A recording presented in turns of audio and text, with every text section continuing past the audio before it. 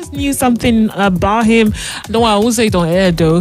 But I'm just you didn't know that before. I don't see the way he behaves. He behaves like, No, I never knew. But I'm so happy. I'm beginning to look at him in another way, which is a good thing. What about us?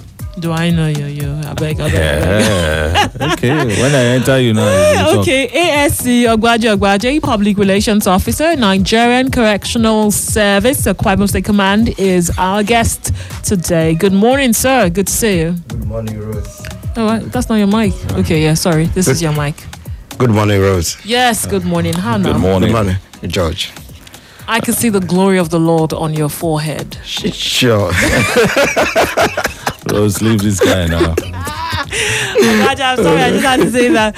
Ogbaje, it's so good to know that you're here. What's been happening? Before we get into our topic, today we'll be looking at classification of inmates in the Nigerian Correctional Service. But how are the inmates doing? They are faring very well. The inmates are, like I always say, they are good to go. They are healthy, and we're taking we are taking care of them. Okay, yeah, that's true. Now that to a large extent, the lockdown has been eased and all of that, have they started receiving visitors, their families, in a way? Are they coming to see them? It's been months, Not yet, but they are in touch with their relatives via the phone lines. Yes, via the phone lines, and very soon we are going to open up the entire system for their for their relatives to come and visit them. Okay, so we hope that soon enough. So in case you're listening to us and you have a relative right there at the Nigerian Correctional Service in any of the custodial centers here in Uyo, just be rest assured that soon enough you would have the privilege of visiting. And I know that when that time comes, a lot of measures, right? They have to wear their mask and all of the safety protocols will be advised, yes. Okay, so let's go straight to what we're talking about today, classification of inmates in Nigerian Correctional Service. Is there something like a classification? I thought all criminals, so to say, or inmates, they're just categorized as one. No, there is classification in the Nigerian Correctional Service. Even before we change into the Nigerian Correctional Service. When it was a prison service. When it was a prison service. We do practice classification because it's one of the tools that we use in reformation and rehabilitation of these offenders.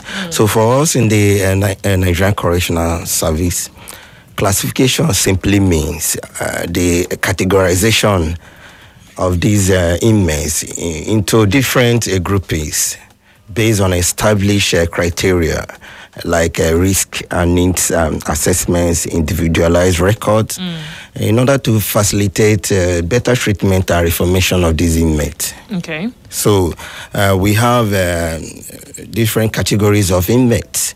And according to the Nelson Mandela Rule 11 of the Nelson Mandela Rule, it says that the different categories of prisoners shall be kept in separate institutions or parts of the institution, like custodial centers, taking account of their sex, age, criminal record, the legal reasons for their detention, and the necessity of their treatment. So he went further to say that men and women shall be detained in separate facilities or custodial centers. When the centers receive both male and female, the whole of the premises allocated to women shall be entirely separate. Okay. So there is need for separation of these by gender. No, that one is like we know that one by gender. How about other? How else do you classify these? Okay, the major classification we have the convicted and unconvicted inmates. These are the major. Then under the convicted inmates, we have 7 categories. We have debtors, we have star offenders, we have ordinary offenders, we have condemned prisoners. Which one is condemned? The one that have life imprisonment, or they're about to? Those people that are sentenced to death. So and then we have other categories like the young offenders, juveniles. That's young offenders, those between the age of 17 and 21. Okay. Then we have juveniles. So these are juveniles below 17. Below 17. But 17 is still not an adult now. It's not. The age isn't 18. So why do we have people who are 17? Why we consider that 17? That's why I say between the age of 17 and 21. There are some offenses that one will commit even at that age. The age. Yes, the person may need to be remanded in a custodial center. Okay. So that's why we say between the age of 17 and 21. Oh, I see. Now, how long does it take to do this classification? Is it just as soon as they get into the correctional service, or it takes days? It starts from admission. During admission, this particular inmate will face the admission board. The admission body in charge of this custodial center, the medical officer, is what we call the chief warder. We have other members of this board. So by the time these inmates face this board, they will be assessed. And like I said, based on the risk and needs assessment of each inmate, we will now know how to classify this person, whether he's a first timer, he's a first offender. We have minor offenses, or whether he's a capital offense. That's in the ideal situation. But going further, we have other ways that we can, as they progress in custodial centers, we can also reclassify them into allocating them into different cells in custodial center. All right, so we start the classification on admission and all of that. So how does this classification aid in the reformative process of these inmates? How does it help? Okay, it helps to prevent contamination of good elements by bad ones. That's the primary essence of this classification, because, like I said before, missing or putting these people together, somebody that have committed a capital offense with a minor offense, or a debtor which is a civil offense, putting them together, we definitely. But why would debtors be in the correctional service? Why does that happen? They're just owing money now.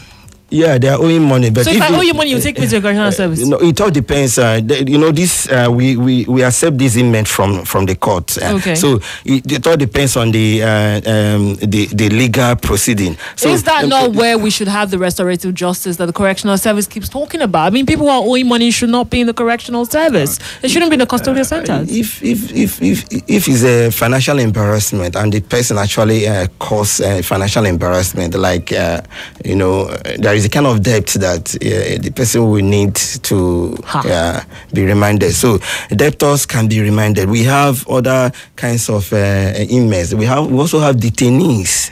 Detainees, mostly political prisoners. We have them also. These are the various categories of inmates that we have. Okay. Well, I don't know. I know that we're still yet to visit the correctional centers, and that should happen. No thanks to COVID, that should have happened earlier, but we're still working on that, though.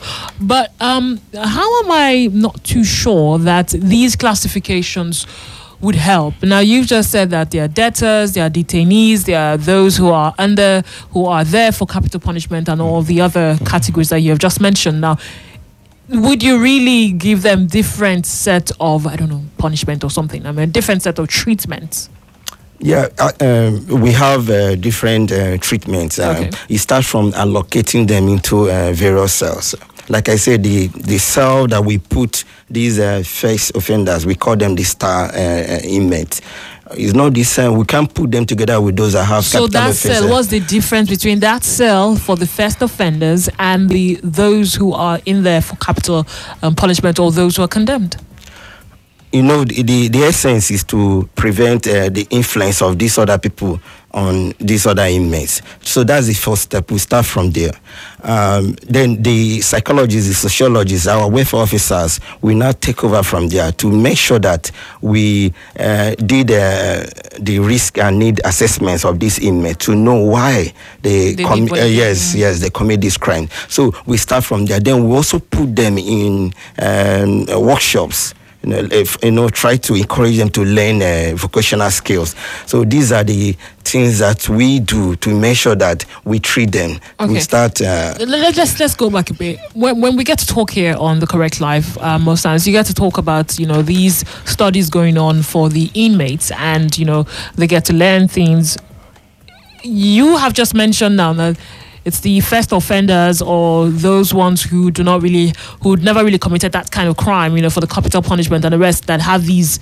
So does that mean that you are saying that not all inmates have the access or opportunity to learn skills and also get education? All inmates have access to these skills acquisition and also the education in custody. They have the access. But what I'm saying is that we tried in the ideal situation, we tried to stop them from messing up, as in, because it's one of the things that helps us to reform them. Because by the time you put a condemned inmate with somebody that just committed a minor offense like traffic, disobeying traffic rules, definitely the person, the condemned person, will influence that person, and it becomes difficult for us to reform. That person. Would you give us an example? Just give us one scenario where that happened, where a condemned inmate was able to influence, the one who was there for just a minor offense? When you get to their cells, especially in the night when they are in their cells locked up. Is there lights? Do we have light there? Electricity? Do we have a steady power supply in Nigeria? But in the correctional service at night, how do you guys, who are the prison wardens and all of that, take care of these people at night without electricity?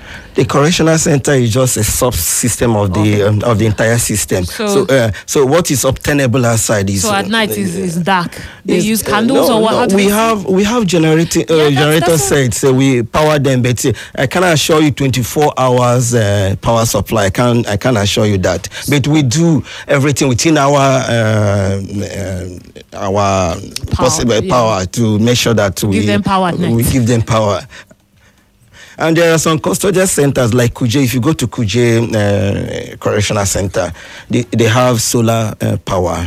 So those people, at least so they have. For the big boys. They have more than 20 hours power supply in a day. Interesting. Yeah. Some cities don't have that in in Akwa Ibom and even in Nigeria. Of course. Okay, so we're talking about the influence, and that's when you now said at night. At night, when you get closer to their cells, you discover that there is a lot of bullying, a lot of by these older inmates. They try to suppress these inmates. They try to bully them. They try to make them feel very. They beat them because I've seen a lot of prison films. I've read a lot of prison novels, and I know that they kind of like beat some of these inmates. They fight against each other. They fight and all of that. Does that happen? There is a system in the Nigerian Correctional Service that we have, just like in a boarding school, we have head boys, head girls, Okay. So we have prefects and others. So in each cells, we have a government that control and regulate these inmates, even when the officers are not present there. Okay. So they help us to manage and control the How do you choose that? How do you choose that particular leader of a particular cell or, an area, or how it's classified? How do you choose the particular inmates that would help, control the inmates there? It's based on seniority and the time you spent in the custodial center, and also we also try to observe if that person have a leadership trait in him. There's something called good behavior. Good behavior and leadership characters. So by the time we encourage them, these inmates will also help to regulate and control them. But there is this influence of these other inmates over the new ones, especially those are new in this custodial center. So there is this. So that's why we try to prevent this. We try to minimize it by putting them in cells that we know that they will not get this kind of treatment. Okay, so now that the classification has been done, that's what the correctional service do. That's what they do to make sure they can reform them. What is the reformative process like for these different classifications of inmates? We have like in New York Custodial Center, we have a tailoring workshop, we have the carpentry, and for the female, we have soap making, tailoring, hairdressing, and the rest of them. So we try to see the interest of these particular inmates. Okay. If he or she wants to go into tailoring, we encourage the person, and by the time the person pass through this process and upon discharge, we also try to see how we can equip them. That's after reformation, then we rehabilitate. Then we also try to reintegrate these inmates into the larger society. And by reintegration, we make sure that the person has acquired this skill, and we support that person with one or two tools that will make him or her to, have a life after the incarceration. For those who are, classified as the condemned and capital punishment, they're there for capital punishment. Are they willing to accept some of these reformative, exercises that the correctional center brings? How do they accept it? It's just the same with the ordinary inmates. They don't have any option than to to see what they can do, because they believe that there is a light at the end of the tunnel. That you are inside there does not mean that your life is finished. Well, the ones who are there for life, I mean, they're not coming out. What do they need these skills for? What do they need education for? There is every possibility that at the end of the day, or maybe probably the person will come out. I've told you about amnesty programs. Yes. The governor can, grant amnesty to these condemned lifers. And I've seen a situation where somebody has spent 30 years, 20 years. The person come out, and the person was a lifer, and he was granted amnesty by the governor, and he's out today, and he's working freely in you today. So many of them. So that you are a lifer does not mean that you will not, allow yourself to be reformed. In fact, let me just tell you this: in the custodial center, the lifers are the pillars of the of these custodial centers. Why is that so? They have been there. Like I told you, when we want to choose these head boys, we look at the years that you spend in this custodial center. So these lifers, we train them. They have been in the system. They have observed us. They have learned one or two things. So they help us to also control other inmates. So they've come to accept their fate, Of and course. so it's a lot easier for them to say, I've been there before, calm down, just go with the flow. Now, the area of the women, those who are women and their lifers, what is it like for them also? It's not different from their male counterpart. They also learn one or two skills in custody, and it will help them to see how they can have a life after this incarceration. So it's not different. It's not different. I've seen some of these women, they have learned one or two skills. If you go to your custodial center, you go to the female wing, you see them producing all kinds of artwork like beads, handwork and bags. And they've learned all those things, and they believe in one day that they will regain their freedom. Okay, just before we take a break, you did mention you have psychologists and all of that. We know that, that we always talk about that. What's the mental state of these inmates according to their classifications? The mental state of the inmates, if we identify that you are not mentally stable, we'll follow you up. We'll give you medical care. We have doctors, we have drugs, we have psychiatrists that can prescribe some medication for these people. And we try to see how, even if it means getting an expert from the outside to come and take care of this inmate, we do it from time to time. And they follow up on these inmates. And I've seen some of them, they reform, they become better person, and they are mentally stable now. Very interesting. We're going to take a short break. When we come back, we'll be wrapping up. We've been talking about classification of inmates in the correctional centers right here in Nigeria. And then Akwa Ibom, ASC Ogbaje is our guest on the Correct Live radio show. Please stay with us. But fortunately, radio is still on. We still have more programs coming your way. It's time to wrap up with ASC Ogbaje. Yes, so an interesting conversation so far. No doubt. Let's send you home. Yes, but before Yes. we do, are there obstacles to these classifications? Okay, we have the problem of obsolete and insufficient buildings for these in this custodial center. So it's one of the challenges that we have in classification of inmates. And we also have the problem of congestion of this custodial center, which the new Act of the Nigerian Correctional Service of 2019 is trying to address this congestion, because when we have 90% of this population of these inmates are awaiting trial inmates, and based on our laws, the people we really focus on in terms of rehabilitation, training, and all this are convicted inmates. So the congestion in these custodial centers affecting a classification. Okay. It's affecting classification. So we also have a problem of inadequate personnel that can really take care of these persons, like the trainings, carpentry, all those in those workshops. So we have inadequate. Should that be a problem? Is that not open to volunteerism? We have NGOs that come from time to time to assist us. We have NGOs that come. So these are some of the challenges that we have, especially the congestion and obsolete buildings and inadequate building structures. It is a problem. Does it look like something is being done to address this? Yeah, currently the Controller General of Corrections, ably led Controller General of Corrections, Jafar Ahmed, we are constructing a 3,000 capacity custodial center in each geopolitical zone. Okay. The one in Abuja, we have Kanu. The one of Port Harcourt for the south side is coming up. Then we also have another one in Enugu. All right, so that will help in a way to address the issue of congestion in this custodial center. Okay. All right.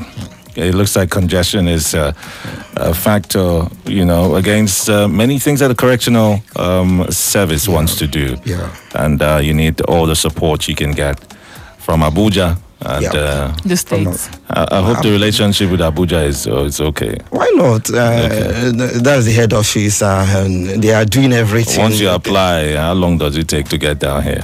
It all depends on the resources available. Okay. Are you going to tell that the food will be dependent on the resources? No, there are they drink Gary, the resources are not? There are some things that are priority. Okay. Feeding of inmates, they are one of those priorities that we have, and we have budgetary provision for these inmates for feeding. Yeah. That's great. Yes, Ogbaje, thank you very much. How's the upcoming talent? That's next month, hunt? Right? Next month. Are they preparing, rehearsing? Of course, they have started, and they can't wait to showcase their talent. Is it my friend that is teaching them? Yeah. Etienne? Yes. Okay. Yes. Okay. And I think he has been trying to keep in touch with you. He hasn't. Your audio friend.